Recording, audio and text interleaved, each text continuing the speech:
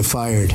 All right, so the microphone is now on. Hot. It's a hot mic. It's a hot mic. Should we get closer to It is a sexy mic. No, I'm going to back away. Breathe next to it. Two guys. Should call it two guys. Close to the mic. So I got Nicholas Stubblefield. I say this at the start of every podcast. When I first started, I was getting complaints because the people didn't know who I had on. We would just jump into conversation. And they're like, who is this person? So, Nicholas, who are you? Hi, yes, I'm Nicholas Stubblefield, but first, who the hell complained to you? Where are you getting feedback from, first off? Who is giving you feedback on this podcast you just started? Millions of listeners. The millions of listeners. The millions. They want to know. Yeah, okay. They're like, who is this person? It's driving me nuts. You guys are talking, but I don't know who this person is. Well, I should define myself for your millions of listeners who are internationally based, too. Yeah. You are a cosmopolitan, sir. A man of a globalist. So I'm Nicholas. I'm a stand-up comedian. That's how Drew and I met. You and I met. I suppose I can use you in the personal sense. I started doing comedy almost a year ago, probably February in 2022, and have just stuck with it. Recently moved to Michigan back in August to start a semester of graduate school, and now I'm back for the winter holiday recording a podcast with my dear friend Drew Simon. There we go. I said this before we were recording, but you said you started in February, so it's been less than a year. It has been less than a year officially, yes. All right. I will say this again. There's no one who's been doing comedy for 3 years or less who I respect more than you. Everyone else doing comedy 3 years or less, for the vast majority of them, suck compared to you. You were, it was July when I was like, geez, he's good. And you'd only been doing it for, I don't know. Several months. Yeah, just a few months at that point. And you're crushing it, compared to guys, I'm not going to name names, but there's guys I know who've been doing it for 6 years, get mediocre laughs, you follow them, and get way more laughs. Yeah, you crush it. Dude, do you remember, I think you'd maybe only been doing comedy for a month, and you were doing the I'm horny bit, and we went to Java Junkie. I do. Oh, how could I? You mean Wendy and Ava. You remember their names? Of course I remember their names. I bonded with them. There was an elderly couple, or there was 3 elderly people, right? Two women. There were 3 elderly couple. Yes, it was Ava and her husband. I don't know. We'll call him Carl. That seems like an appropriate geriatric name for the situation. So Ava and her dearly betrothed Carl, and Wendy, who turned out to be her younger sister, which is important for the story because that already got me off on the wrong foot with the 3 of them. And should I just regale you in the story? Yeah, let's go. It's a good story. I'll go into it. So it's a 5. You get 5 minutes at this mic. It's a coffee shop of all places. You know, the kind of place where you go, you want to sit down, enjoy coffee, talk to your friends, and then all of a sudden there's a comedian who's just yelling things at you. Yeah, it's not a place where you're expecting comedy necessarily. So it's an interesting mic. You always did well there, and I was always nervous to perform there just because different crowd, different expectations, and as a new comedian, it's kind of hard to make connections with an audience who's not expecting comedy. Yeah. When on Improv Broadway, it was easier to make connections with people because we are here to see stand-up. At a coffee shop where you're trying out jokes where people aren't necessarily listening, it's hard to make those engagements. Well, in the crowd, there was Ava, husband Carl, and Wendy. Ava announced her age as 83, and she was actually there to perform jokes. She performed some jokes. She did really well. She was. Oh, I forgot. She was very pleasant. Yeah, she was very pleasant. Just there randomly. I remember that now. They were on a vacation. I think they were from St. George. Wendy was local, her younger sister, and Ava came up to spend some time with them. And so then it came to be my turn, and I thought, okay, I'll do my horny bit because it begins with, there's a division between the young generation and the old generation. And I think it's a pain. I think it's an awful thing, this schism between the old and the young. And we need to find some way to bridge this schism. Because there is an issue that my generation deals with. And it doesn't matter about your race, your gender, or your creed. It doesn't matter where you live. It doesn't matter where you believe. And then I go into I am horny all the time. That is the one unifying thing of my young 24-year-old Gen Z. This is what unites us, because I get sick that the old people, they never really see our problems as legitimate. I'm like, we have legitimate problems. I'm horny all the time. And so that's kind of the premise of the joke, and it's a build-up joke, and then you kind of release with the horny bit. But it involves some rapport with, I like involving the audience. So I thought, it would be fun to involve Ava and Wendy here. And the first part I tried to involve them was like, okay, there's Ava. She's like, okay, you're 83, when I'm kind of building up the joke and saying there's a division between the old and the young people. I'm like, okay, what about you, Wendy? And Wendy's like, guess how old I am. I'm like, well, fuck, no. We're already off to a bad start. And I did the wrong thing, Drew. When you guess somebody's age, you always go low. But I thought, okay, Wendy's 83, and it makes sense that her younger sister would be close to her. So I didn't even consider how old Wendy looked. I just guessed 76, and she looked at me horrified and said, I'm 67. So obviously, okay, so there's a big difference. I was off to a bad start, but after I said I'm horny all the time, I do a few things. What I like to do is I like to look at older people in the audience and ask if they're horny too, if they experience the same things I do. And so I looked at Ava, 83 years old, with her husband Carl, and I go, what about you, Ava? Are you horny? And she goes, what? Are you horny? What? Are you horny, Ava? What? I'm like, fuck, she can't hear me. I forgot she was actually deaf. She was actually deaf. Oh, that's so funny. She was very hard of hearing. I remember. Which is funnier because later you went on the stage and you asked her something and she answered perfectly. I felt so ridiculed, as if Ava was just dodging the bullet. But what made it worse is then I immediately switched over to Wendy, who at her spry and crisp age of 68, I was sure she would be able to hear me. So I'm like, what about you, Wendy? You must be horny. Are you horny? And she said, my husband died last year. And then I said, Wendy, that's not what I asked. Oh, that was great. That was one of the most memorable open mics. I remember you set the stage up perfectly, because I think I followed you. And yeah. I remember having a good set. Oh, you had a great set, because you made fun of me for the first half of your set. I was an easy target who would just harass two older women about their sex lives. Yeah, and then Clayton did a bit about, the troops or something. And his typical troops veteran stuff. There's some Persian dude in there. Clayton is another comedian for your millions of listeners out there who are frustrated by your lack of Clayton exposition. was on the first episode. Oh, okay. So if any of the they should have been on. If they're a real fan, Let's Get Fired. Then they're going to know who Clayton is. Okay. Fake-ass fans not knowing who Clayton is. Just tuning in. Like your wife, Amanda, who will only listen to this episode. Amanda, you're a fake-ass fan. She's not going to listen to this episode. Guarantee it. Well, dude, that was a great experience. I loved that. I'm glad. I included that. I now, if I ever do the horny bit, I now use that experience to complete the joke. I'm like, I did that joke once, and I thought it would be fun to involve an older pair. And I talk about trying to break through with Ava, and then I switch over to Wendy, and I heighten it up a little bit, where I ask Wendy, and she said, "Oh, my husband died over a year ago," and the audience always goes, "Ooh," and then I give it a break and I say, "That's not what I fucking asked," and it goes well. So those awkward and embarrassing situations, I think, can always be used for my. That's how I usually view my life. If something awful happens, I'm like, well, that'll be funny on stage. Dude, I like it when something happens in stand-up and you can use that, the story of it. Yeah. That's only happened to me once, though. Where I used the story of what happened. What happened? So I have a bit. Have you heard me talk about my autistic brother? Yeah. You've heard me do that bit. The autistic brother. It doesn't do great in Utah. Okay. I have footage of that bit killing in Washington.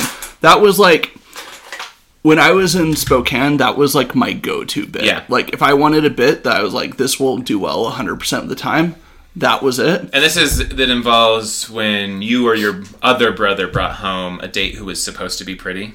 Yeah. Okay. Yeah. No, yeah, I did. And my brother was like 10 at the time, and I was like 16. Yeah. And we walk in, and my brother's like, I thought you said you were going out with a cute girl right in front of her.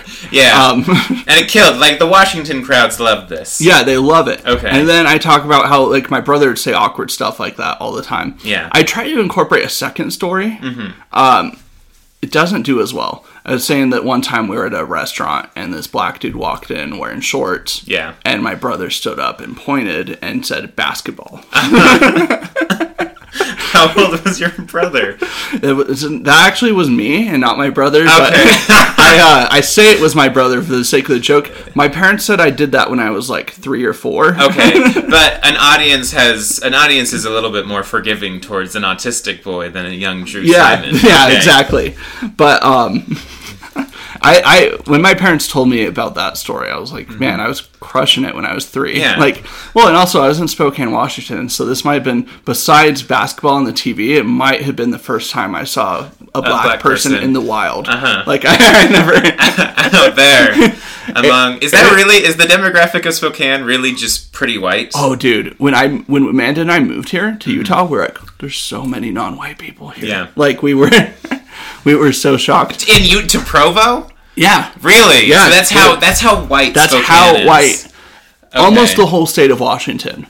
Is that way? Yeah, Washington. The Oregon. most diversity they get in like Seattle is like there's a thriving Asian population. Other than that, all white people. Yeah. Is there Asians are basically close to white. Spokane? There's one in Spokane, like downtown Spokane. It's Gonzaga. Oh, Gonzaga. That's probably the diversity poll then in the city. Yeah, which I think Gonzaga is like 85% white still. Yeah. Like, if you like watch one of their basketball games on TV and you see the student section, you're like, is that BYU student section? Yeah. But then you get here and you're like, oh wow, BYU is more diverse. Yeah. This is the church's international presence. It's shocking, like, how white Spokane is. Yeah. Like, the minority in Spokane is, like, Russians. Okay. Like, there's, like, Russians. Russian churches. Yeah. The Russian mafia? I go to there's a Russian mob. Okay. I go to, like, you go to, like, the mall, there's a Russian newspaper. Like, there's a thriving Russian population. Oh, that's and so beautiful. It was very okay to be racist towards Russians. Yeah. Growing up. Did the Russians appreciate it? Or was it just... In lieu of absence of other minorities, the white majority felt a need to oppress? Well, to be fair, they were stealing our cars. Okay. And, I mean, maybe it was a stereotype, but Russians steal cars. They were responsible for a lot of the crime in Spokane, and that was, like, and I might just be, like, very racist towards Russians because that's how I was raised, even though what they're doing right now in Ukraine is pretty sick. So you must, you must have conflicted feelings towards Dennis High then. Oh no, he's cool. Okay, good. He's one of the good ones. He is one of the good ones. Born Russian, but raised the right way. Yeah, he was raised the right way. Yeah. He was, but no, like in 3rd grade, there was a Russian kid in my class who, like, fresh to the U.S. Like, he'd only lived in Russia up until this point, so his English was, like, pretty shoddy, and shoddy. I think that's the word. Yeah, if you say that, you can't say shoddy, but shoddy. It wasn't good, and I was, like, the only person in our class who, like, befriended him. Yeah. And, like, I'd sit at lunch with this kid, and, like, so I was, like, as a young kid, like, I wasn't racist, even though my parents would talk and we would, like, generalize all Russians in Spokane. Okay. Except my friend, our Tim, he was a good one. You were good. Like, he was good. So what you're his telling family me was is, good. We liked his family. As a child, you were not racist. It was racism is not something that is conditioned. It is something that you chose later on. Yes. Okay. No, yeah, especially, like, car shopping in Spokane. If you're, like, buying a car on Craigslist or Facebook Marketplace and you're, like, going to visit the person, like, people, if the person has a Russian accent, you back out immediately. All right. Like, you don't. Because it is assumed, and this might be horrible, but it's assumed that the parts were all mixed up. Okay. It came from a chop shop. Like, there's going to be a million problems with this car. yeah, so you just don't mess with it. Okay. That's how not diverse Spokane is. But what was I talking about? The autistic brother bit. Autistic brother and how you incorporate elements into your sets. So there's a part of my set, and also does really well in Spokane. But so I did the jokes about my autistic brother, and the punchline is he would just say stuff like that, like when I brought the date over, or the black guy, even though it was actually me, not my brother. I would be like, my brother says these things, and so me and my other brother thought we could fix him. Yeah. So every time he'd say something dumb, we would just beat the shit out of him. That's right. And we did this for like 10 years. Yeah. And then the punchline is, and we stopped the moment he was diagnosed with autism. True story. Kills in Washington. Kills in Washington. I remember I was like on my mission when my mom emailed me and told me he was diagnosed with autism. That's okay. Because he was 12 when he was diagnosed and I was 18. And I was, whatever our age difference is. And I remember sitting there like, oh crap. Some of the stuff we did to him probably wasn't okay. Did you pray about it? Did you go to the scriptures? Was there any religious element to your conversion process to not hate your brother anymore? No, unfortunately not. Okay. The Lord was like, it was pretty funny. Okay. So the light of Christ. You should make a joke about it. And you have. Yeah, that's how you've coped with it. Your brother's fine. How old's your brother now? 23. 23? Okay. Yeah. I'm just a little bit older 24. Than your brother. Yeah. I could be your autistic brother, essentially. My neurologists and therapists have all been suspicious. So. Anywho, so I did. It was like when I was first testing this joke as like a brand new open micer, and this was the first bit that I was like, it kills and it does well. Well, this comic came from. He won't listen. This guy sucks. I'm going to just name him. His name's Lou Moon. He's a comic from Phoenix. Okay. I shouldn't say the word I want to use. What's the modern word for faggot? This really is... Yeah, you're really just living up to the name of this podcast, aren't you? For modern audiences. I guess the word is dork. He's such a dork. Okay. And this guy, he'd come on stage, he had a cane, which I don't know if he needed the cane or not. He's like my age. Okay. And he did jokes. Persona. All right. He did jokes about having autism. Mm-hmm. And to be fair, most comedians might have autism. Mm-hmm. I think this guy did not seem especially autistic. Mm-hmm. Like, if anything, he might be as autistic as I am. All right. He felt the need to corner me after the mic. So this is the guy. Yeah. This is okay. I know. Yeah. So you know this part of the joke. Yeah, I know this part of the joke. And I shit you not, I said, you don't have autism. Yeah. Your brother does. Mm-hmm. You don't have the right to make jokes about it because you don't have autism. That's like if a white guy goes on stage and says the N-word. And I laughed at him. Yeah. And I told him to go fuck himself. I was not very cordial. Well, especially when I first started, I was very defensive with my jokes. And if someone just didn't like the jokes they were saying, I was like crossing the line or something, I would get very defensive and just snap at people. And I did with him. Mm-hmm. And he was like, I'm not trying to be the joke police. And I was like, well, you kind of are. Yeah. And, but it was such a ridiculous thing that he said, comparing me doing jokes about my lived experience with my autistic brother, where I am actually the punchline because I beat up my autistic brother when he didn't deserve it. That's the joke. Yeah. Where I'm not making fun of autism. I'm not saying we should round up Aussies and put them in camps. No. In fact, if anything, you were the autistic Gestapo. You were the one inflicting the pain on your brother, and you were you're the one who's ridiculed. Exactly. Mm-hmm. I felt like I was the one being ridiculed in my own joke. Yeah. But the fact that he said that was the same, and then so I do the punchline, which this doesn't do well in Provo. It actually has worked in Salt Lake at Wise Guys, but where I tell that story, and I liked being able to take that story because I was like, okay, sweet, this guy just gave me another 1 minute of material. An awesome, great thing, yeah. And now all I say is whenever I do autistic jokes, there's no autistic people waiting to kick the shit out of me after the show. Yeah. Which white people in Provo tense up. They're like, were you saying black people are violent? But I've done that joke in front of black people and they are laughing because if I said the N-word on stage, they might kick the shit out of me after the show. Yeah, and also I think that just goes, autistic people typically don't wake up and choose violence. Yeah. That's more of a... I mean, when people just in general get offended, yeah, they might beat you up. But when autistic people, I mean, I don't think they know how to get offended. Yeah. So I don't think that guy will ever hear this podcast. Lou, if you do hear this, come at me. Like, find Drew. But yeah, so we're a good like few minutes in here. So let's get to the theme of this podcast. Let's get fired, where I ask questions. Let's get fired, Drew. You just rage. Isn't that I don't know. It's fun. Yeah, it's a fun name for a podcast. Did you see the logo? Amanda made it. I have. Yeah, I have seen the logo. Yeah, Amanda designed the whole thing from scratch. You have a very supportive wife. Very lovely. Yes. I think I lucked out because she wants me to try to do comedy full time. And I think most women would be like, how about you put more focus into a real career? Yeah. And if I am skipping open mics, Amanda's like, why are you not putting focus into what you want to be? That's very nice. Career? It's lovely to have a partner who's very supportive. My girlfriend, she's very supportive of my own. Like, she's supportive in her own way of my comedy. She's very excited when I get to go out and do open mic. She's like, okay, this is what Nicholas loves to do. But to sum up the level of support and enthusiasm she generally has for my comedy, we went and saw a professional comedian. Who was it?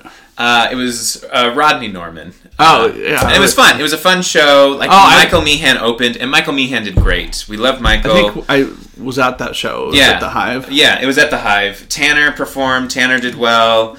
Someone else performed, don't quite remember who, but it was a lot of fun. And Rodney was fun, but he was long, and he just didn't engage us quite as long. So in the end, we kind of felt like it was a little bit boring. And afterwards, we were a little disappointed with Rodney's performance at the end. He was fun, but didn't keep us super engaged. We're like, okay, that was a little rough. And we got into the car, and my girlfriend looks at me, and she says, you know, Nicholas, after watching that, I think you've got a shot. So that's how I feel like her level of support is. She just likes to make fun of me, but after she's like, well, if he can do it, then maybe you can do it too. I think I'm going to sneeze. So tight. There we go. Yeah. Amanda's been the same way. Mm-hmm. Where we've seen comedians who are at, like, the next level. Yeah. Like, above where I'm at. And she's like, well, if that's what they're doing, you can do it. Mm-hmm. Which, Skankfest, I thought I was just going to show up and kill it. Yeah. Like, I was like, they can't handle me. I get there and I find out I'm by far the cleanest comedian at Skankfest. Yeah. I am by far. I'm like, because I'm not... You've had to neuter some of your jokes in Provo, too. And I think when you're in this area, you're going to be writing material and like, okay, I'm somewhat limited here, too. And the crowd's reception to your jokes, too, I think you've learned. Okay, I have to... Yeah. And Provo goes one or two ways. Mm-hmm. They laugh too hard. Okay. Like, I'm like, this joke does not deserve that response. Yeah. Like, I appreciate that I'm killing, but I shouldn't be killing this hard. Or they don't laugh at all. They're never normal, the people in Provo. No. They either really are on board. Not a typical audience. Yeah, it's weird. And the same joke just will either flop or do really good. And I know people might listen who like do comedy other places. Like, that's how comedy always is. It will flop or do well. It's different in Provo. Mm-hmm. Like, it's a different feel. But yeah, I got to Skankfest and I thought, they won't be able to handle what I do. Like, I'm going to be so hardcore. That's praise for yourself, Drew. Yeah. I was like, I'm going to meet all my comedy heroes there. Uh-huh. They're going to, like, think I'm awesome. They're just going to give you a big old hug. You thought you'd be incorporated in dude, I was deranged going to Skankfest. I mean, I was definitely humbled. Like, because there were so many pros there. Yeah. I got to see where I want to be. Mm-hmm. And it just made me like, okay, when I get back from Vegas this weekend, I need to go to work. And I think like in November, I did like 24 open mics. Mm-hmm. Like, it gave you the motivation you needed. It gave me the motivation I needed. Also, like, I've been going to Wise Guys twice a week because I got a panic attack because I met the booker at Skankfest, Rebecca. That's right, Rebecca. And she's like, a big deal. And I was like, what if she knows, like, Keith, the booker, Wise Guys, the owner? And I was like, Keith doesn't know who I am, and I've been living in Utah for a year. Yeah. And so, like, I got panicked. I was like, what if she asked Keith about me? Mm-hmm. And Keith doesn't know. And Keith doesn't know. And so I, like, start panicking. I was like, okay. And the thing is, though, Wise Guys is, like, the only legitimate place to do comedy in Utah. Yeah. Like, if you want legitimate comedy crowds and... If you want crowds, it's one of the best mics I've ever done. Yeah, great open mic there. Mm-hmm. But, like, if you're wanting to do weekend shows there, you have to be there all the time. Consistently, yeah. And Keith will, like, if you're good, he will reward you with an opening spot. Yeah, and so I've just been there nonstop. I want my face to be present and him to be like, who is this guy? Have you been on a Sunday showcase yet? No, I don't do shows on Sunday. Okay. And it's not even... is that a... No, it's not even that, because, like, when I first started out, I did shows on Sunday all the time. Yeah. Here, I will play... I want to play a clip. You know who Joey Diaz is? No, I do not. Joey Diaz is a pretty funny dude. He's a funny, like, podcaster. I don't think his stand-up is all that funny, if that makes sense. Mm-hmm. Even though I find it funny. I just, I don't know. He's just such a character of a person. Yeah. Like... He's colorful, vivacious. He really comes through the mic. Look him up. He's an old, like, Cuban dude. Joey Diaz? Yeah, Joey Diaz. Like, he's just such a character of a person. It's kind of ridiculous. Like, you wouldn't think he's a real human. He started doing stand-up in prison. Okay. That's a good place to start. When he was in prison. Mm-hmm. Okay, I got a clip of them.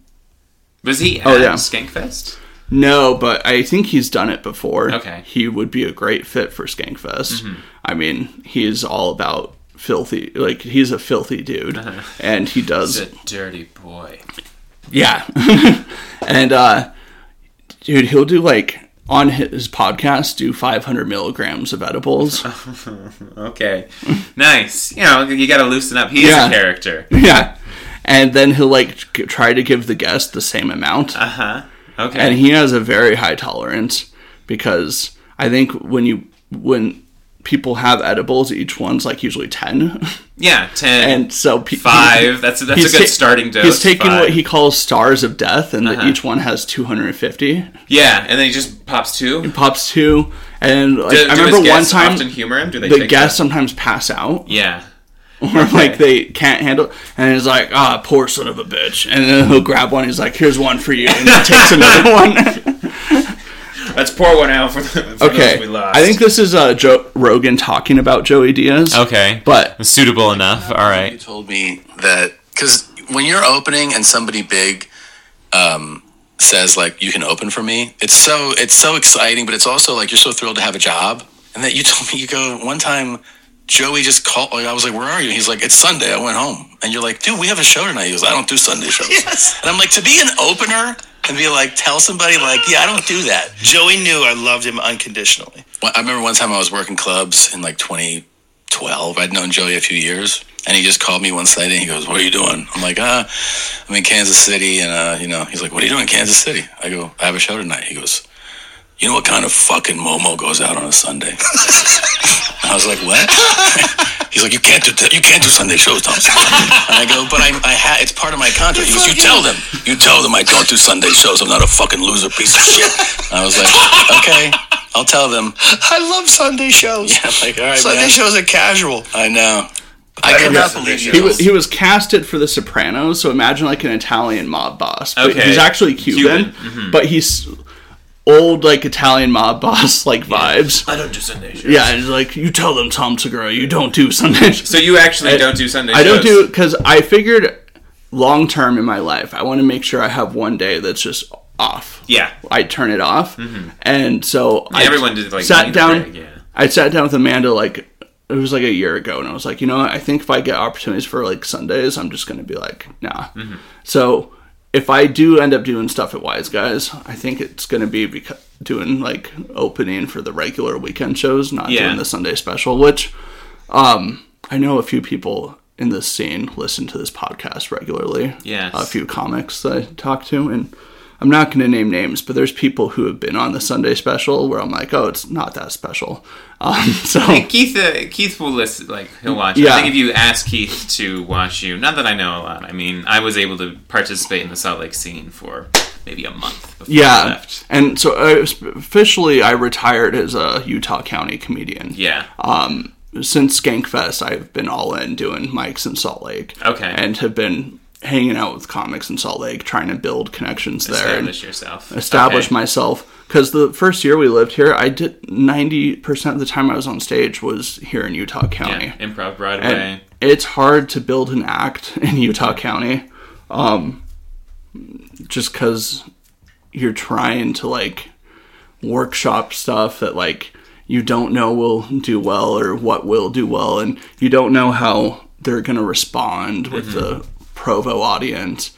But yeah, it's a small little bubble here with their own unique tastes and flavors. And they like silliness. They do like silliness. They like silliness. That's what they like. That's an adorable way to put it. They enjoy antics and goofballs and silliness. And there's not a lot of that in my act. It's not very silly. You are a stationary man, a monolith who does not waver. You just stand there and motion. Yeah, I don't move. When I first started stand-up... You were a pacer. Yeah, I think I showed you videos. Yeah. Yeah, okay. I've showed other people, so I was like, I probably showed you. But yeah, when I started, very skinny, and I just would pace around. The fatter I've gotten, the more stationary I've stayed. Yeah. But also, I think it's just a better look for me. I realized how bad it looked on tape as well. And so, for a bit, I decided I wouldn't take the mic out of the mic stand. Yeah. So I would just hold the mic stand to make sure I didn't move. But then, like, I still had weird twitches where, like, I watched the tape and my leg was, like, going like this the whole show. And, like, 15 minutes nonstop of that. Just spazzing out, yeah. Just spazzing out. Okay. Now, and I think that was just getting comfortable on stage and, you know, a general nervousness of being in front of people. Yeah. But you were doing the work. You were watching yourself and you were evolving. Like, yeah. Okay, I can improve here. You can improve here. So now when I get on stage, my feet are planted in one spot. Yeah. And I think I come off as, like, calm and collected and not, like, nervous to be up there.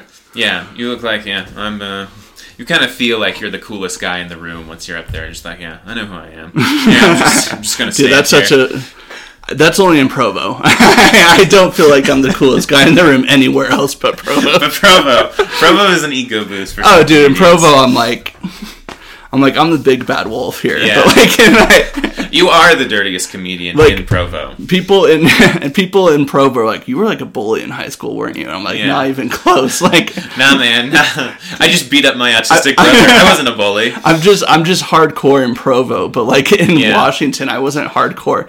Like anyone who like knew me in high school, they're like, yeah, Drew was shy and quiet and like kept to himself. And half of your peers in Washington are still addicted to meth.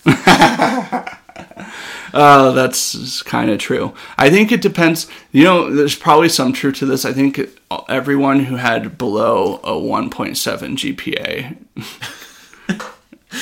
is probably on meth right now. 1.7. Yeah, that's what I wanted to say 2.0. But yeah. I know some people. But you looked around and you're like, I know we can go lower on this. Yeah, Clayton's not on meth, so he gives you an experience. We graduated at the same school, same class, same year. Clayton is your age. Clayton. Some people age like fine milk. And otherwise, you know, then there's Clayton, who is a beautiful middle-aged, just a beautiful middle-aged man who is in his late 20s. He just turned 30. He just turned 30. Good for him. Okay. Yeah. Nice. Okay. Yeah. I mean, I knew you guys were close. I mean, but it still surprises me. Yeah, he actually moved to Utah before Amanda and I did. I think it's his demeanor. I think he just has the defeat of an older man in his eyes. Yeah. Yeah, he's got a youthful glow, but a lot of it has been, I think, moderated by... Yeah, no, I think general alcoholism has, like, drowned that glow. Yeah. So. And Clayton is gay? Bi. He's bi. He has a girlfriend now. Oh, he has a girlfriend. She lives with him. Okay. Yeah. I just was always, because sometimes he would bring it up, and I was never sure. Yeah. Okay. Dude, the first time I saw you on stage, I was turning to Quinn, and I made so many gay jokes on your expense. And I think they were good ones. I think they were tasteful. I was good. I was great. I was going to go to State Fest like in 6 months, and I was going to be the hottest shit there, yeah. They weren't like distasteful jokes. But like, just, you shit on new comics when you see them. And like, you weren't good your first month, and then after that you were really good, where I think most comics are not good for like their first 5 years. I was learning, still learning a lot. So you learned at a rapid pace. Everyone does think that everyone. Doesn't matter. So I served, a mission for the Church of Jesus Christ, and everyone, I got sent home on that mission. I was fired.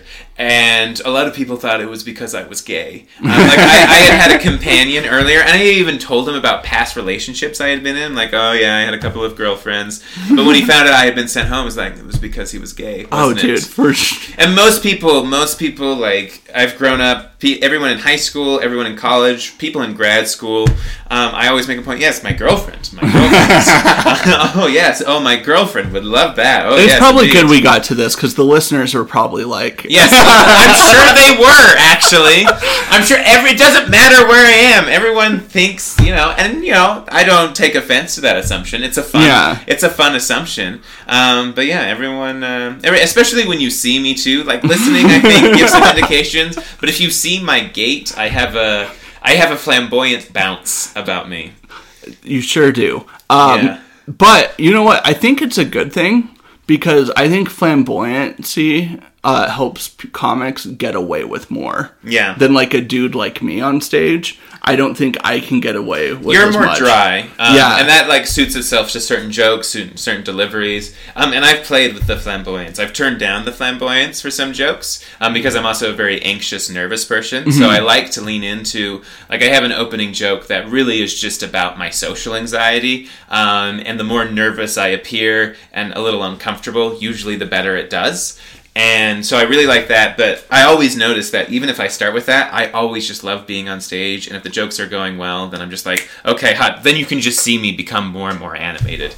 And I think, I'm trying to figure out what is the best for my stage presence and the jokes that I tell. I think it still comes back, my flamboyance can win a lot of people over. Yeah. And, they enjoy watching it. I think it's an asset. Yeah. I don't think it hurts you. Mm-hmm. But I also think people being their natural selves is a big thing to getting laughs. Yeah.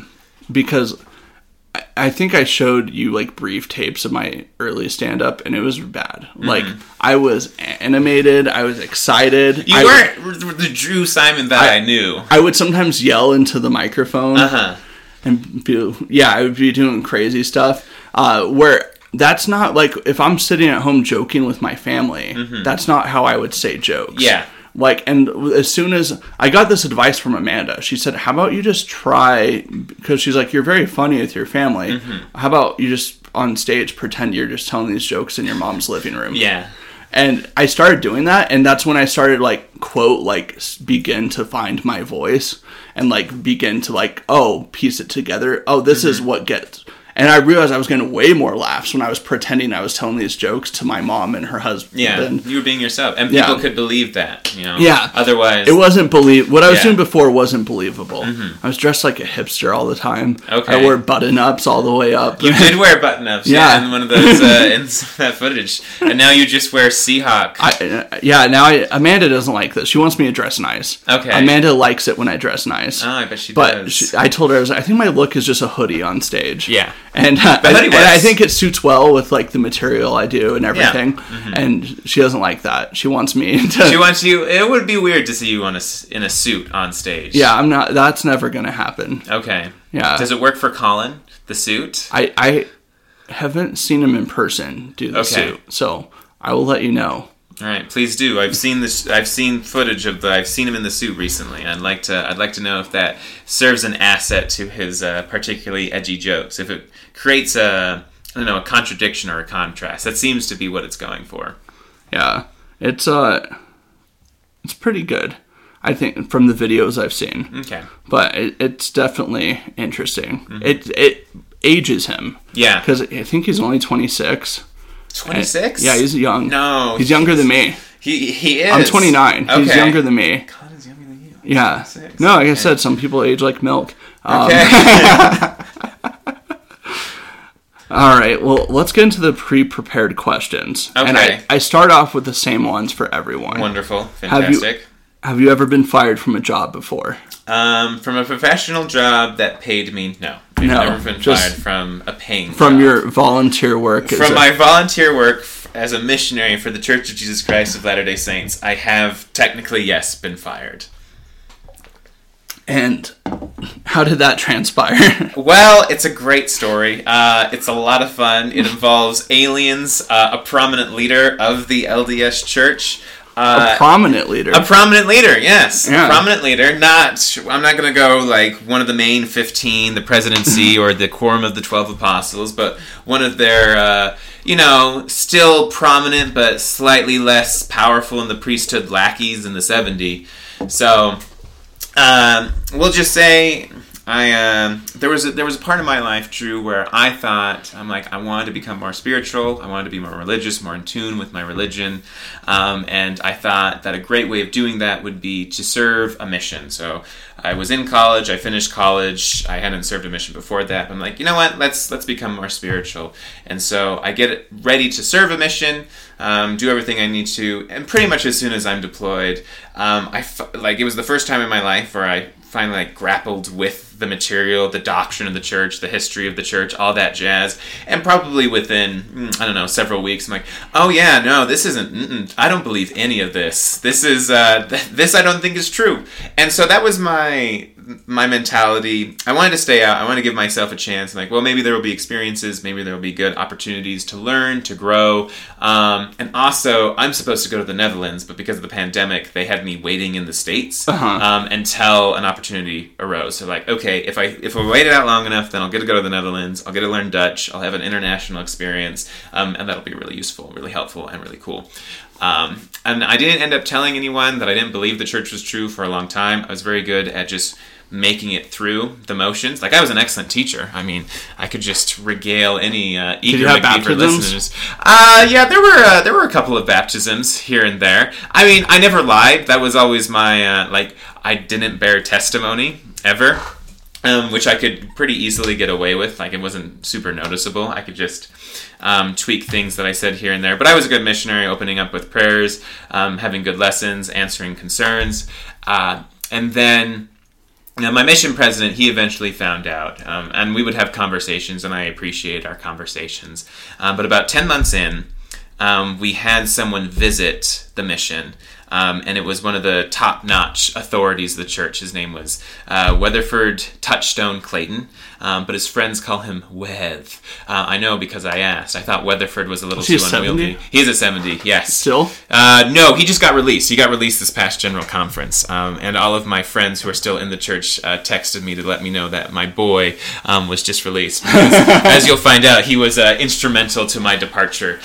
So he comes and he wants to sit in on a few lessons with some missionaries. And me and my lucky companion were selected because we were teaching a man, his name was James, and he was moving along well. He was expressing a lot of interest in baptism, so they thought, hey, let's put Weatherford in this lesson, answer some questions. And so we meet with Weatherford before the lesson starts, just so we can help answer some questions about James. We go through, he's got some church authority things. He was raised Catholic, so he doesn't like a lot of hierarchy within religion. He doesn't have great feelings towards the Catholic Church because of things he went through as a kid.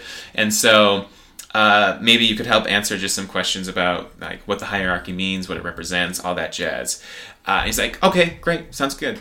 What we failed to mention is that James has been abducted by aliens several times. And it is, in fact, instrumental to who he is as a person. In fact, there's not one time where I went to James's house and we did not discuss aliens. We talked about a lot of things. The thing we talked about the least was probably the gospel of Jesus Christ and the doctrine of the Mormon Church. Mostly we talked about the times that he was probed with love, of course. All of his alien abductions were very positive. There was one time where he went to the moon and he was part of this intergalactic assembly. And he essentially saw himself... Yeah, about other signs of schizophrenia? He had... his girlfriend was a vampire. That's what he... And then one day, I remember this so crystal clear. I walked into his house, and I look at James, and all of a sudden, I look over and I see this woman. I'm like, what? And I look back at James and he says, turns out she's not a vampire. I'm like, what? The nuts? Because our whole conversations up to that point had been about how his girlfriend was a vampire and was draining his essence and all that jazz. He ended up reverting back on that idea. She ended up being a vampire again. You want to know why? Because he went down to Moab and the rocks told him that she was a vampire. So... if you ever go to Moab, you should inquire. In case you ever, get suspicious about your own relationship, then the rocks of Moab will lend advice. Oh, man. I love this, I'm going to give bad advice to someone else and use that. Yeah. Come back to their girlfriend and be like, turns out the rocks told me you're a bitch. The rocks told me, the rocks let me know that we should no longer be together. They're helpful rocks. And... but I love James. James was very delightful. Also a very intelligent man. He brokered syrup with the Amish. That was one of his jobs. He would take apart things, put them back together, sell them to folks. And he would buy syrup from the Amish and then sell it to preppers. Was there a lot of Amish there? He would travel to Wisconsin. So, okay. This would be in Colorado. I was serving in Colorado at the time. My wife grew up in Amish. Oh, did she? Land. Yeah. Okay, Pennsylvania, yeah, right? Lots of Amish. Yeah, so there were some Amish that he dealt with in Wisconsin, and that was kind of his deal.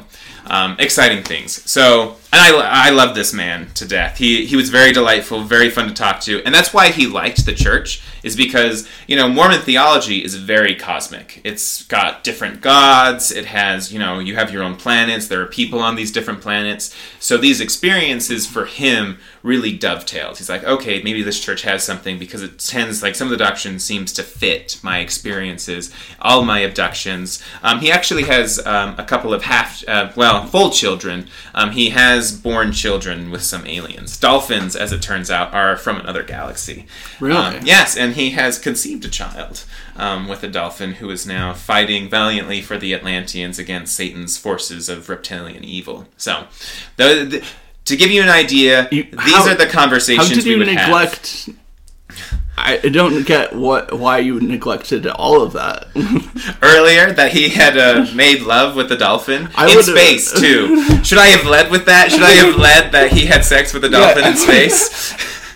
I apologize. But this is just to let you know, I have a lot of respect for James. I love the man. And this is exactly what we talked about for pretty much every lesson. So now, picture Weatherford, who always talks like he's giving some sort of spiritual devotional or a prayer. He always talks like, my name is Weth, and I'm so glad that you can be here today. That's his cadence. That's his normal. He sounds like he's giving a general conference talk. And so, picture that man now coming to a lesson where we talk about aliens, sex with aliens, all that wonderful jazz, where we have not previously warned Weatherford that aliens tend to be the main focus. So we get to the lesson, everyone gets cozy, we have an opening prayer, Weth is there, and he goes, so James, tell me, what concerns do you have? And immediately James goes, so I've been abducted by aliens several times, and I think it's essential to who I am. And I want to know what you and Russell M. Nelson, your prophet, are hiding from us about aliens. And for the next 30 minutes, Weatherford tried to use scripture to tell him aliens weren't quite that important, but it was Weatherford, James just kept coming down and down and down on the fact that, no, aliens are important to who I am, and I feel like you're ignoring me. Like, he did not like his experience with Weth that much, and you could feel some discomfort and some, not quite hostility, but just discomfort, and she's like, I don't really feel like I'm being listened to. So the lesson went off the rails. It was about aliens this entire time, like a very conservative, proper church leader with us having to answer questions about aliens.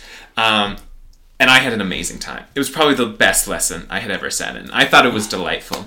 Jump to a week later, I meet with my mission president, and he told me, he's like, so I talked with Weth, and he told me... just called him Wes? He didn't call him... I like to call him Wes, but okay. I talked to Elder Clayton, and I said, oh, what did he say? He said it was the most interesting lesson he had ever sat on. I'm like, oh, how so? And he said, my mission president... He said, well, Elder Clayton said he didn't feel the Spirit at all, the Holy Spirit at all. And we think it's your fault. So that's my mission president. He didn't really hear about I don't think Weatherford elaborated that it was about aliens the whole time. And my mission president, knowing I didn't quite believe the church was true, was under the impression that things had gone wrong on my account, and had kind of bled into a larger belief that I was actually spreading dissent among the other missionaries. And what's important within an LDS mission is that, you don't get a lot of conversions, frankly. Like, if you go to South America or Central America, you'll get a lot of conversions, but you won't get a lot of retention. And my mission. Really? We averaged 4 baptisms a year. 4 baptisms a year in Guatemala? Per missionary. Okay. Per missionary. Yeah. That's not I mean, terrible. for states, that's not terrible. But, like, Mexico, I had a buddy who was, like, 70 a year. Yeah. Yeah, it's like you're either not baptizing a lot or you are baptizing a lot, but no one really comes to church. Yeah. So the point of a mission is to just ensure that people who serve missions stay in the church. Like, it's kind of a way to just build faith, build faithful experiences, and to kind of maintain membership. And so I became a huge liability then because, if I wasn't so much sabotaging lessons, then I was leading other missionaries astray. And so my mission president sent me home because he was worried he would have to have conversations with other missionary parents about information that I had fed them. It wasn't true. Like, I wasn't spreading dissent, but that is kind of I can't imagine you doing that. And then I was sent home after that. And then you still went to church after that. Oh yeah, all the time. Like, I was... you still? I was sent home. I don't go to church anymore. I went to Michigan. It's not really... I went to one church activity, and I looked around like... these people don't look very exciting, and I left. Was it like a YSA? It was a YSA, yeah, a young single adult ward, and like I went to church only for the social aspect. I removed my records a few months after I was sent home, and that was always my intention. I kept them in a little bit longer so I could go to a temple ceiling. One of my good friends, she knew I wanted to leave the church, but she said, "Hey, if you leave your records in long enough, I'd love for you to be at my ceiling." And I'd never been to a ceiling, so I wanted to check it out. So I went to a ceiling. Everything you hoped it would be? It was everything I hoped to be and far less. It was incredibly... The ceiling itself was a little dull, but I got the experience. I was very happy for my friend. How should they spoof it up? How should they spiff up a ceiling? Well, I think if... really, it just turned into a little Sunday school lesson, but I think if they do a little... like PowerPoint presentation about the things you can look forward to in the celestial kingdom, like endless celestial sex and all that jazz, then I think you have opportunities to spice it up, terraforming planets. Like, the doctrine of the church has a lot of promising elements to it. And so I would be down for a musical number or two within the church. But it was a little dull, and then probably a week or two after the ceiling itself, that's when I officially removed my records. I met with my bishop. He was going to give me a calling. We talked about the calling. He's like, "Well, thank you for accepting the calling." I said, "Well, I never accepted it. And in fact, here's a letter with my resignation from the church." He's like, "Oh, okay." And with that, my legal relationship was officially terminated. There you go. Yeah, it was good. I fantasized more about getting, like, I thought it would have been sexier to get excommunicated from the church rather than to resign on my own accord, much like you did with your job. But that's just kind of how it fell out. I'm like, all right, well, I'm out. Well, what's the worst job you've ever worked? The worst job I've ever worked? That's a good question. I have enjoyed most of my jobs. At this point, I have to give this... Just crazy. That's not a trait of most comics. I think the more you get into comedy, the more you're going to hate jobs. Yeah, there was... Again, I have a slightly different background than I think a lot of the comics you interview. Yeah.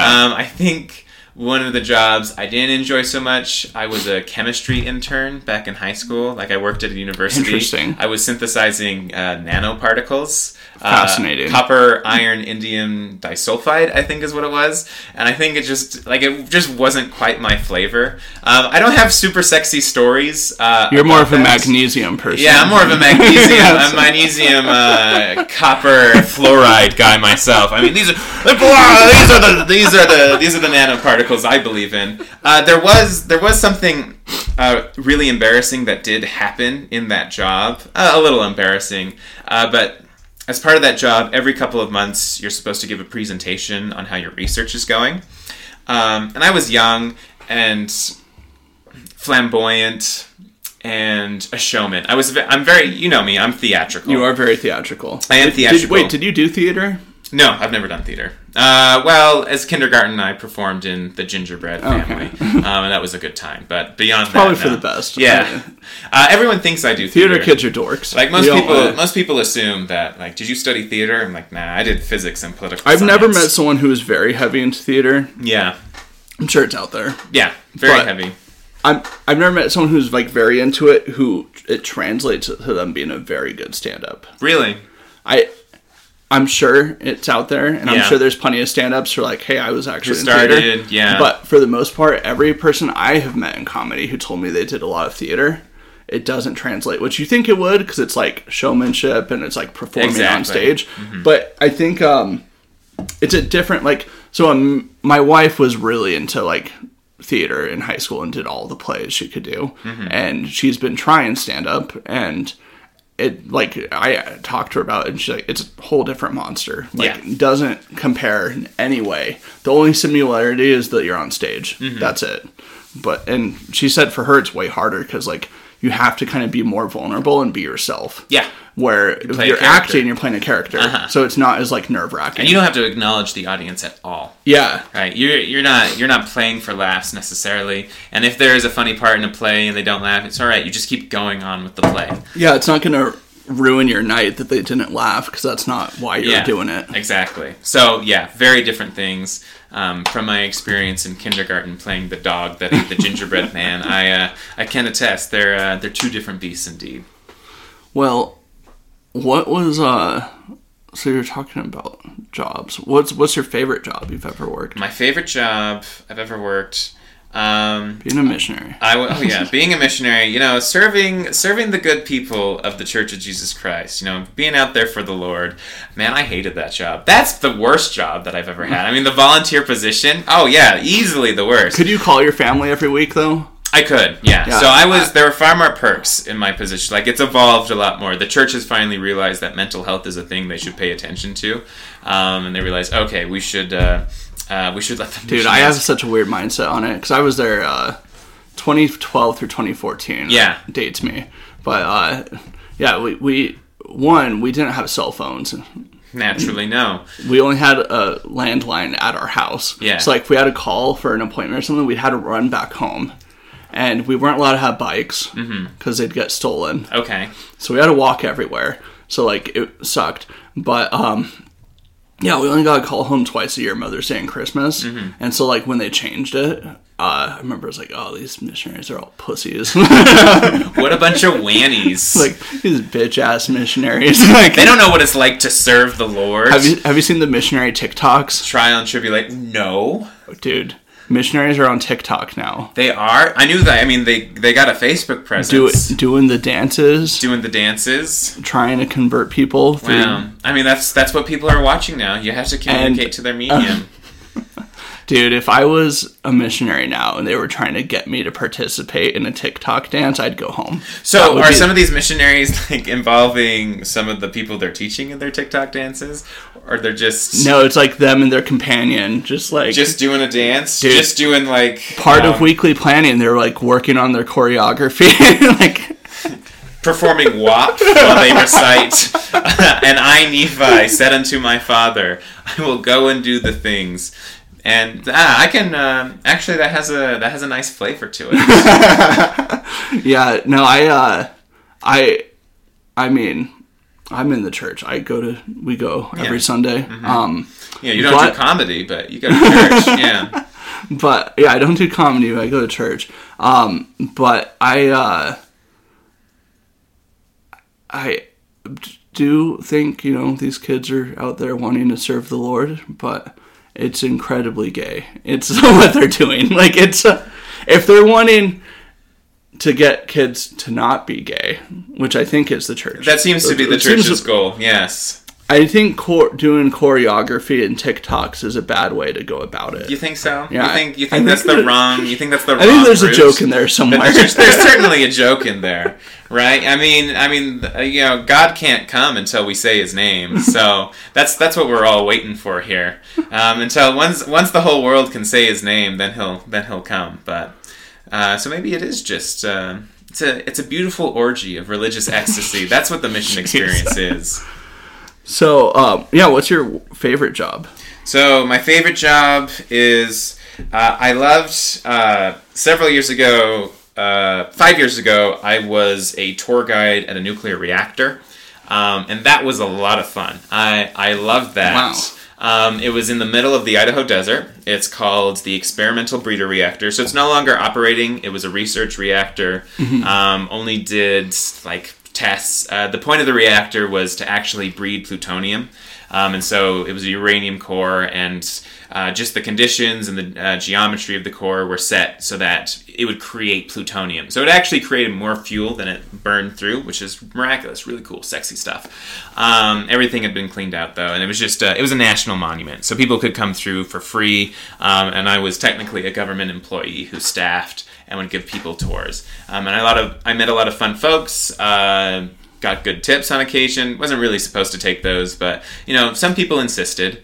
And I really just enjoyed it, met a lot of great people. I got to involve both my showmanship, because it is very much, okay, you're dealing with a crowd of people, you have to keep them entertained, but also the research side, because I really enjoyed doing research and then teaching the science. And teaching the history, science, and politics behind the plant, but doing it in a fun way. And that's what I really enjoyed. So this was well before I ever started stand-up, but I always knew that I enjoyed being in front of people, talking to people, and entertaining people. That's pretty cool. Yeah.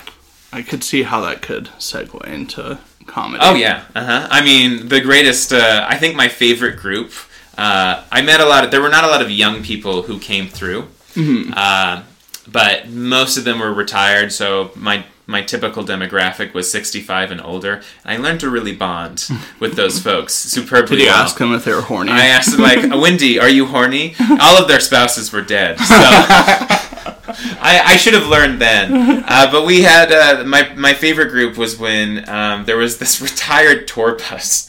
There were these groups that took retirees and took them around the state of Idaho. And one of the stops was the nuclear reactor. And oh boy, we had so much fun together, Drew. We were just laughing and hooting and hollering, guffaws and chuckles and chortles out the wazoo. It was a good time. We really built a relationship, and I'm like, I want to do this more often. So I think experiences like that pushed me closer to comedy, stand-up at least, because I was already doing skits and whatnot. Yeah. So, what's the worst thing you've done while on the job? So. This is a fun podcast. The worst thing I have done on the job. That's hard. Well, I've never done anything illegal, I don't think. Again, I'm kind of a clean guest here, Drew. I'm a little bit of a different flavor. I've had crazy answers. I've had very boring ones. Yeah. I've had people say I've done really nothing to. You listen to the Four Corners episode. Will straight up we stole our coworkers' prescribed medicine, crunched it up, and snorted it while on the job, and then started driving forklifts around while high. That's pretty awful. That's a pretty bad thing to do on the job. Yeah, no, I have no drugs, no substance use on the job. I think just I tend to do embarrassing things. I do like right now I'm a personal assistant for a historian, and that's a lot of fun. I mean, I just is that what you were doing when you were here? Yeah. So I just do that remotely, and I've taken that to grad school, so I can have at least some income. That's a fun job. It doesn't really allow itself to do anything super crazy while I'm on the job. We do some cool things, but I work remotely, so I can kind of just do things at home as usual. But I think the worst thing is still going back to the nanoparticle job back when I was in high school. I just it's not bad, not illegal. It was just very embarrassing for me, and I ended up becoming mocked throughout the lab for pretty much the rest of my time while I was there, where you have to give a presentation about your research every couple of months. And I thought it would be funny, I was just like 16 at the time, that I would give my presentation, but I would theme it up. Like, I would treat everyone like they were an audience at the Nobel Peace Prize and say, like, I have won a Nobel Peace... Like, I made it all themed. And, like, I have won the Nobel... Thank you for coming to my Nobel Peace Prize talk. I thought it'd be funny. And they all hated it. They just... I remember Dr. Pock. He was my research advisor. Dr. Pock. Dr. Pock. He's like, what the hell is this? What are you doing? He was not a fan of my particular flavor. Not the worst thing. He's still nice. Not the worst thing I've ever had a research professor ever tell me. I think the worst thing the worst or at least the funniest thing a research professor has ever told me. I was at a Christmas party. It was at a physics department. It was under my undergrad, and I did research throughout my undergrad. And there was a professor, this old surly Polish man. We'll call him Andre because that's his name. But he came up to me, and he had already had several drinks. The thing about Andre is he would drink harder than anyone else at the Christmas party, and he was a professor. And he came up to me and said, "Nicholas, you are a very weird person." Was this dude like from Eastern Europe? Yeah, he's from Poland. Yeah, so that's how we talk. He came up to me. Wait, did you already say that? Did I just zone out? Yeah, you might have zoned. I think you've been dissociating for the past 10 minutes. And then I responded, I'm like, Andre, I am weird, but I'm not. You're also weird, Andre. And he responds, yes, I am weird, but I'm not you weird. And to this day, I think that's the best thing a professor has ever told me. That was pretty funny. So you've never... this is a question I ask, but I already know the answer. And I think I'm going to eliminate this question from the podcast altogether because by the time we get to this point, I know what the answer is. Mm-hmm. Have you ever stolen company property? I have... I don't think I have ever stolen company property. No. Can't say I have. Did I ever take things that weren't mine from Boston College? No, I don't think so. Oh yeah, you went to Boston College. Why did I think you went to Boston University? Everyone does. It's all right. Boston University. Which one's better?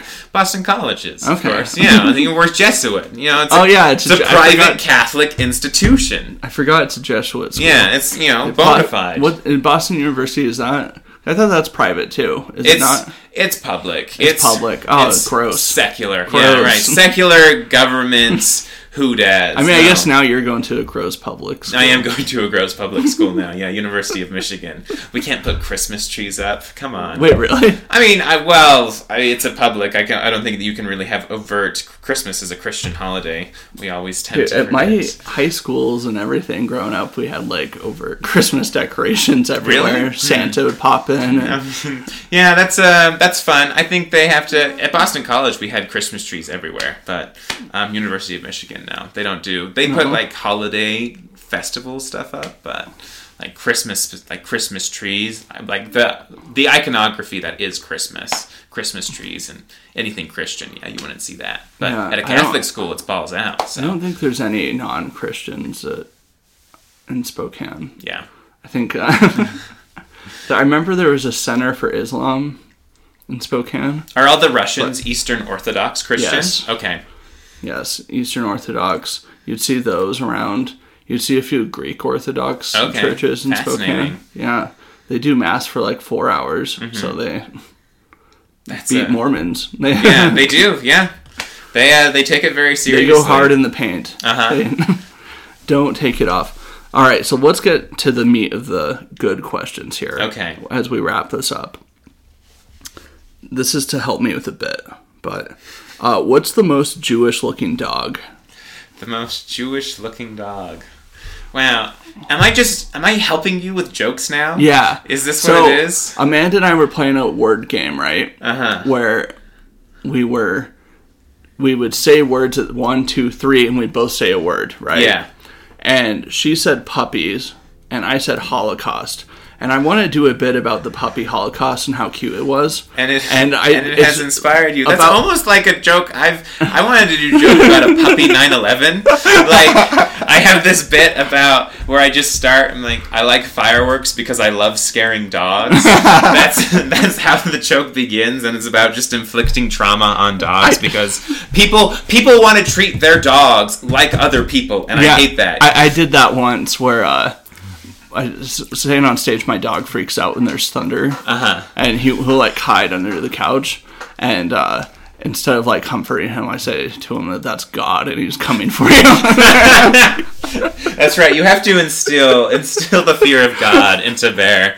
You make him a religious zealot. There's a word for that. There's a scrupulosity. It's OCD when it comes to religion. That you just become terrified and obsessive and compulsive about anything that you do, and you will be damned. So I hope that Bear just comes out with debilitating trauma from his experience. He already gets upset when it looks like you beat your wife. So yeah, I don't know because we got German Shepherd puppies. Are they going to be the Gestapo? Yeah, but who are they throwing into the gas chambers? Well, you've got a huge selection. Honestly, I don't know. Because it wasn't just Jews in there. If you were interviewing RJ, then maybe he just defend it. Why pugs? Well, they seem to have a lot of health issues. Okay. And sometimes, I don't know if you've been around the Jewish community, but maybe more so in Boston than in Utah. Have you spent any time with the Jewish community? Yeah, with all the comedians at Skankfest. Okay. That's probably the most I've been. Okay, yeah. Been around comedians. They make there's a great Jewish community within the comedians. Within the comedy community. Most of the greatest comedians, they do tend to be Jewish, Lots of Jews. A lot of Jews. And a lot of Mormons. Not a lot of Mormons. There's only There's Ryan Hamilton. I think that's it. Yeah, I think anyone else? I think we've closed the book. Aaron Woodall is kind of successful. Okay. But that guy's very ex-Mormon now. Yeah. And he did a whole podcast about that. Well, see, there's an entryway for people like us. Yeah. Yeah, I think the world is asking for kind of active and ex-Mormons in their comedy scenes, and we can fill that void. No, but there is definitely space for us in the comedy world. Yeah, I think so. It's a unique voice. The problem is, you know why there's not a lot of Mormons or ex-Mormons? Most Mormons and ex-Mormons are incredibly unfunny. Mm-hmm. The vast majority. These are the issues. It's a universal truth. Which is why I don't always kill in Provo, because I know what's funny. They don't. They just don't. Yeah, they are the problem. It's the crowds. It's not me. Yeah. If we could get an active Mormon, that guy would kill. If we could get them involved, but unfortunately, people like us, the cards are stacked against us. True. Yeah, the silliness is what. The silliness is what does it. It's what they want. Well, I've heard you talk about Provo comics before, and how you just get it's like everyone just makes ex-Mormon jokes here. Yeah. No, and I think it's hack. Mm-hmm. They, I have some of these people, I like them, but they do jokes where they use words like Relief Society President. Yes. Quorum of the 12. Words that if you take it outside of Utah, they have no clue what you're talking about. Mm-hmm. So how about don't? And I'm not against Mormon jokes. When I started stand-up, my act was all Mormon jokes because I was the only Mormon they had ever met in Spokane. And I think that's great. Yeah, it's like if you can speak their language, like you just refer to them as Mormons. You don't get lost in the jargon. I mean, if you just want to do comedy here in Provo and want to make jokes about the church, there's your opportunity. And the jokes I did in Spokane probably wouldn't do well here. Yeah, I don't think they would. But they did well in Spokane. Yeah. But if it was you did jokes them at a about comedy club in Provo, the comedy club would get shut down. They were such lame jokes. Like, it was like, my girlfriend found out I don't have a bike, and she was like, wait, how do you get to church? Yeah. Like, just like dumb jokes like that. Yeah. That's Drew at his Genesis. Like, yeah. It's kind of adorable. Like, it's an adorable joke. But that's a joke that outside of Utah, they're like, yeah, Mormons ride bikes. Yeah. Like, but I think you could do that here, and people like might not get it. Yeah. Like, they don't understand that that's such a stereotype for Mormons outside of Utah. Is it really? Oh, dude, bikes. And I remember Halloween kids dressed up at my high school. As missionaries? Wore the bike helmets. Yeah. And the bike helmets had, like, if you see BYU plays another team at any sport, you'll see someone in their student section dressed in a white shirt and tie. Yeah. And they always have the bike helmet. Mm-hmm. Because that's such a stereotype outside of Utah. Mormons are on bikes. Good to know. So it did well. Were you on bikes in Nebraska? I was, yeah. I was on there was a time where I was on bikes. It was a good time. I enjoyed my bike service very much so. But yeah, we us Mormons riding bikes and drinking milk. So, what's the most Jewy dog, though? I'm glad that you keep coming back to this. Well, I need help with this premise. Okay, so the premise is, wouldn't it be funny if there was a Holocaust, there was a dog Holocaust? Yeah. Okay, should you... I did a bit recently about if there had a time machine, would you kill baby Hitler? Uh-huh. And that was a question I've been asking on this podcast. The best answer I got was from Quinn. And what did Quinn say? He said no, because I wouldn't be able to watch Schindler's List. Uh-huh. And what a great movie it is. It was a great answer. Yeah, it's a very good answer. And then he's like, both directed Jurassic Park and Schindler's List, directed by Steven Spielberg. Exactly. And then Quinn's like, and I think they're connected. Yes. Somehow. They're both about camps. Without the Holocaust, we would not have the trauma that made Steven Spielberg the director he is today. Yeah. So, I did a bit, though. If I went back in time, I would just bully young Hitler in school. That's what I would do. I wouldn't kill him. You don't think so? I'm always surprised that the question is, why would you go back in time and kill baby Hitler? I think it would be way easier to go back in time and kill juvenile or teenage Hitler. Yeah. Like why does he have to be a baby? He does not have to be a baby. He's equally vulnerable and unpleasant. I did a whole bit about how I would give 9-year-old Hitler a swirly. Yeah. See, you just go back and inflict punishment. And then I'm like, you Nazi piece of shit. And he's like, I don't know what a Nazi is. Who are you? I'm a Mormon. Just change his mind about who he targets. Oh, that's a good line. I had said right before I transport back to the future, by the way, I'm Jewish. And then I get back to the future, and I'm like, oh man, he killed 12 million. Oh, no. Oh, shit. Oh, you did it worse, Drew. Yeah, he just amped it up. That's why you have to change his mind. Yeah, so I did a bit where I just accidentally make the Holocaust worse. Okay. But how did that do? Did very well. I've only tried it twice. It's a brand new premise. Brand new. The first time I tried it, killed. I was like, I think Where'd you do it? At an open mic in Salt Lake at the brewery called Shades, and they had a pretty good crowd. I don't know where I tried it again. I tried it at another open mic. May have been in Provo. I think I tried it at Improv Broadway. Bombed. They did not. They're on young Hitler's side. Yeah, I think Provo is pro Hitler. That's what they sympathize with the young Hitler's playing. Well, I mean, he's if you dunked him when he was before 8, then that's before the age of accountability. Yeah. He's not responsible for those crimes. Real fans of the fear in Provo. Provo really hauls out. It's a White Lives Matter every Christmas. Oh man, so Pugs. Would Pug be a good one? Pugs? I don't know. I'm not really seeing pugs. Yeah, they don't look like they could control the weather. They, I think, I feel like there are a number of... All right, let's consider. So German Shepards are already in your hierarchy. I mean, it wasn't just the Jews also in the concentration camps. I know, but that's the majority. That's who everyone knows. They forget that it was. Well, it's because they complain the most about it.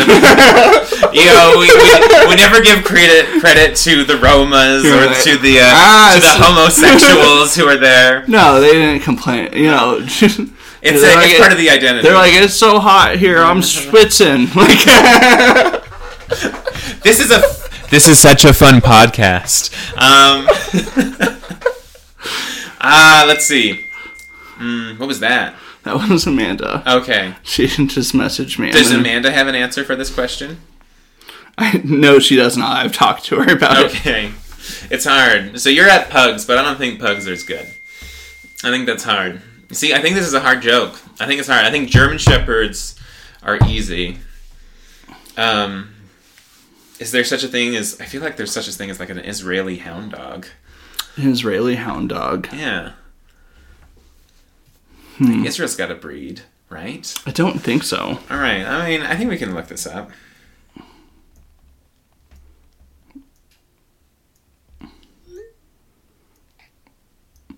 Okay.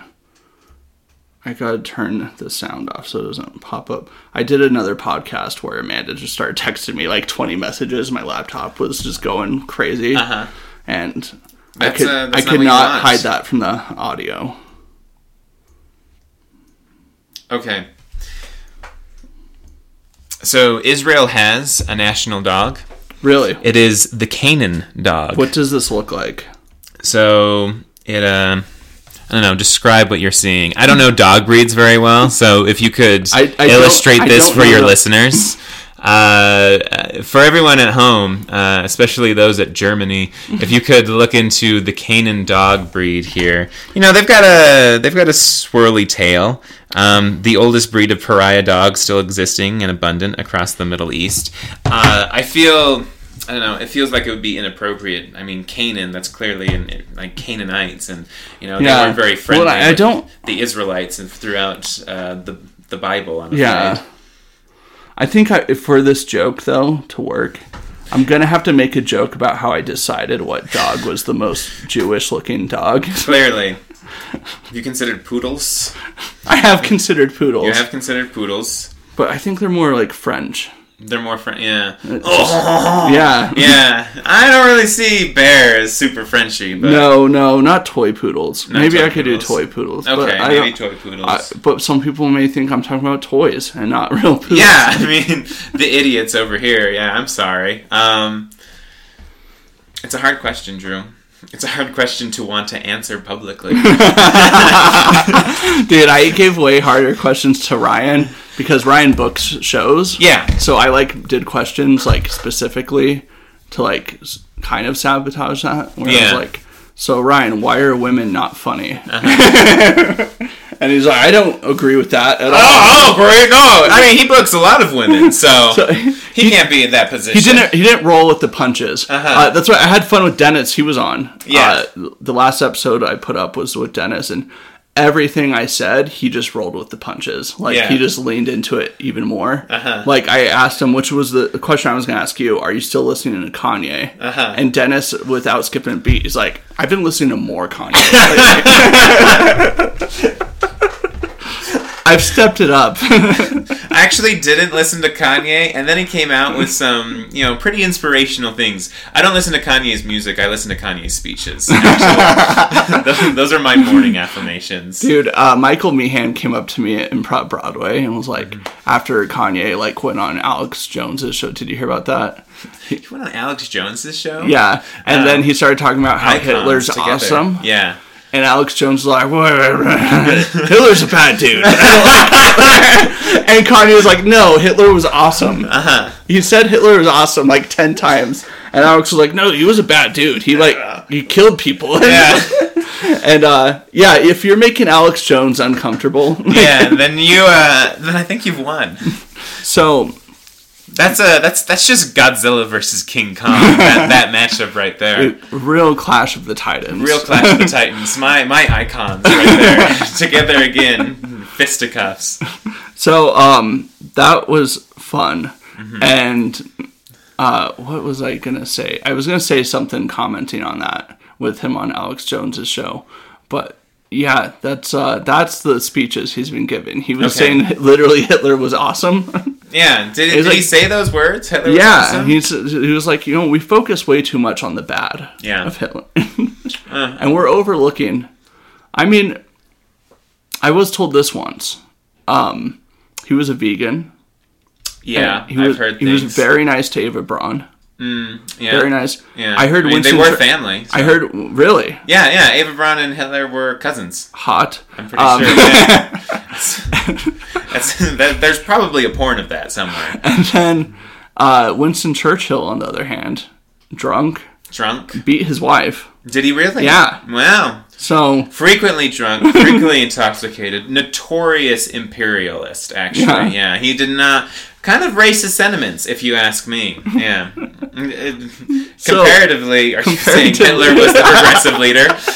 He may have been a little more progressive. Yeah, I mean, he had a vision for Germany. That wasn't about, an empire. It was about, a home for the white race. A socialist, yes. A socialist federation. Oh man! So you don't listen to Kanye? So the first time I ever listened to Kanye was on my mission. Really? Yeah, missionaries love Kanye. Really? Oh, they are so into Kanye. I bet they love him even more. Oh now. Yeah, exactly. They're just like Kanye is the voice of a trodden people, and the trodden people are the Mormons. Really, dude. Yeah. The unauthorized music that moved around my mission was Jack Johnson. Jack Johnson. Yeah. No, Kanye came out with a whole gospel album. Oh yeah. Yeah, I think was that approved? Not really. But Kanye. I feel like Kanye and Mel Gibson probably have a lot in common. Like, just the more Christian they become, they just they really just become also more and more anti-Semitic. Is the more Christian material that they get. Kanye and I think Kanye and Mel Gibson should go into business together, and they should produce a musical together. I think they should. I don't know what it would be about. Something beautiful though. Maybe Scottish. Yeah. I don't have anything for that. There's a comedian doing a joke about how they're making a musical about the Titanic. Ooh. Yeah, and understated. He's saying the punchline was they should do that about like every tragedy. He's like, I can't wait for 9/11 the musical. 9/11. Called Crashing. Called. Crashing is a good show. Have you seen that? Crashing is a good show with Pete Holmes. Yeah, you saw that? Yeah, I've seen some of it. I've seen, I think, the first 2 seasons. There's only 2. They canceled. There are 3. There's 3? Yeah, there are 3. Yeah, I thought they canceled the show after the second. No, yeah, they did 3. After the 3. You're right. So. And I didn't get why they did. It was really good, and it kind of left on a cliff note. Does it really? Cliff note. Like a little asterisk that you go back to. He ends up, the last episode of season 3, he opens for John Mulaney at a theater. Yeah, I've seen clips of that. And it's like, oh, he's making it, and he just makes fun of John Mulaney. Yeah, he does make fun of John Mulaney. Doesn't. He's not thrilled with that. No. Man, I'm still stuck on the idea that we could have a 9/11 musical. I think there should be a whole number dedicated to Bush did 9/11. I would watch the hell out of a 9/11 musical. Speaking of the doggy Holocaust, have you ever seen the song "Kitty History" by Trevor Moore? Yes, I have. I love Trevor Moore. Rip, but yeah. Dude, I will bond on that. Trevor Moore might be one of my favorite people. He died. I did know. The CIA killed rest him. In peace. What killed him? The CIA. Yeah, the CIA. Of course they did. I mean, I've seen the things you can't kill. You cannot say. I will say this. When I put on my tinfoil hat, I do think that. Because let me say this. When he died, they just announced he died in an accident, and they didn't say how he died. No, they did not. And it didn't come out publicly until 9 months after his death how he died, and he fell off his balcony. Yeah.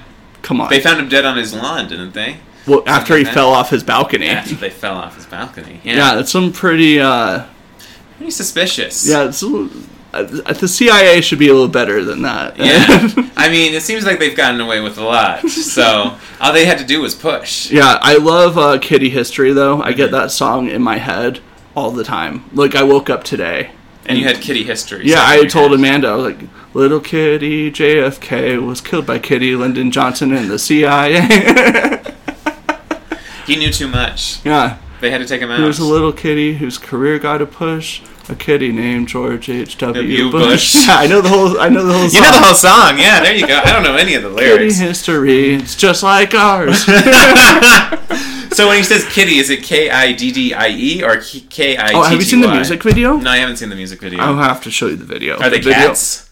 Yeah. Okay, so it is kitties. Okay, yeah. All right, got it.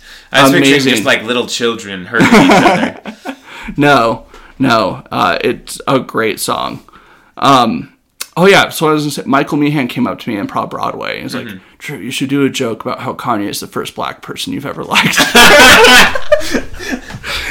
And I appreciate the premise idea. Yeah, it's like I don't think that's. It's like the roast Quinn did of you. He's like, it's surprising. You seem like you'd be transphobic, but you respect pronouns because you call black people them.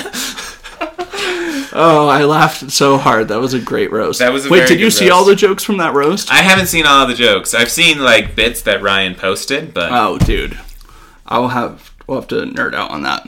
All right, well, we're gonna end on last question here. All right, ask last this question. one. I'll This is lean the into last this one. one for everyone. Okay. If there was a country could wipe off the face of the earth with a nuke, which country is it? With a nuke. Oh yeah, and you were.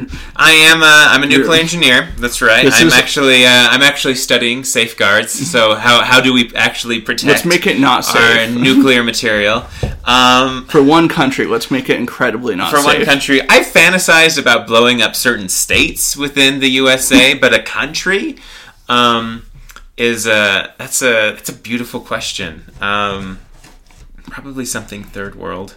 Is what I'm thinking. Something that can't put them out of their misery. Yeah, something that could not retaliate. Honestly, although I am attracted to. Why don't we just go all in and say Israel?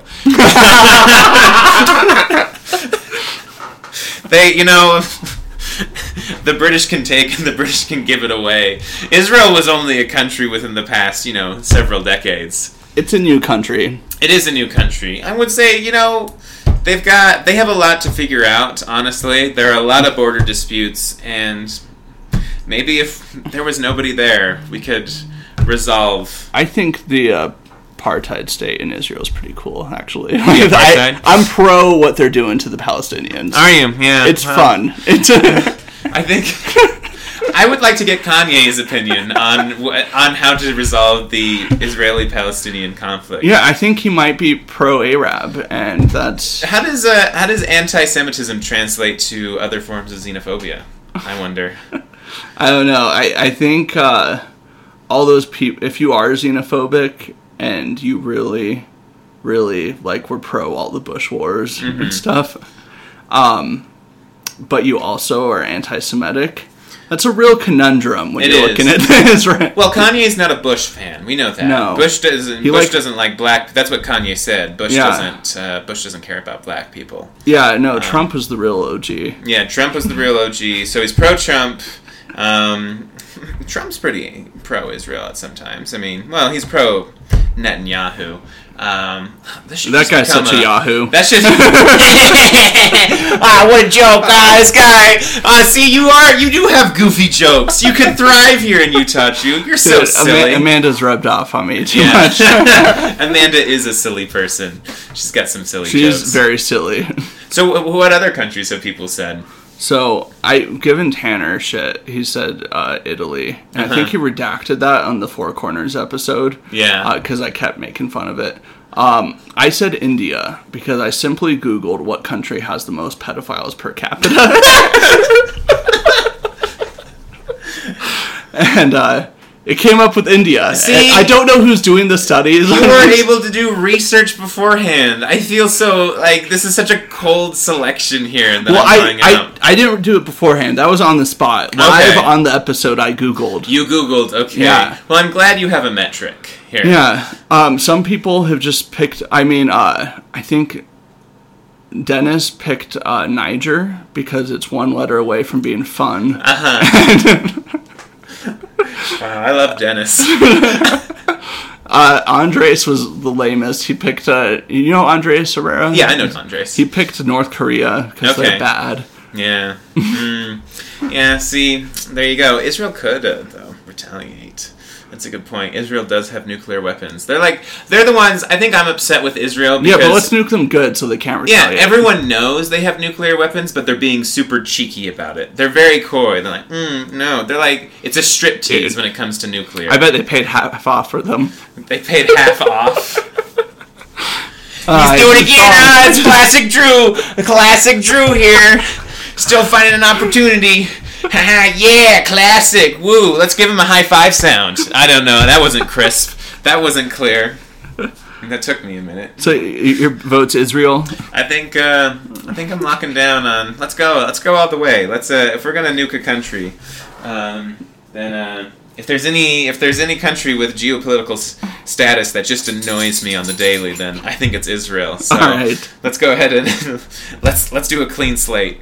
All right, Israel is gone. I think I think I'm gonna get a map of every country that someone picks on this podcast and erase that country on the map. So then we limit. Yeah, there you go. You can't pick any of these. I think a country that is supposedly disputed across 3 of the world's largest religions. It's like, when you have these bickering children that are fighting over a toy, what do? You destroy the toy. I think that's why we got to take out Israel. If everyone wants it but can't play nice, then we take it away. Well, there we have it. Let's nuke Israel. And we will end it on that note. You're fired.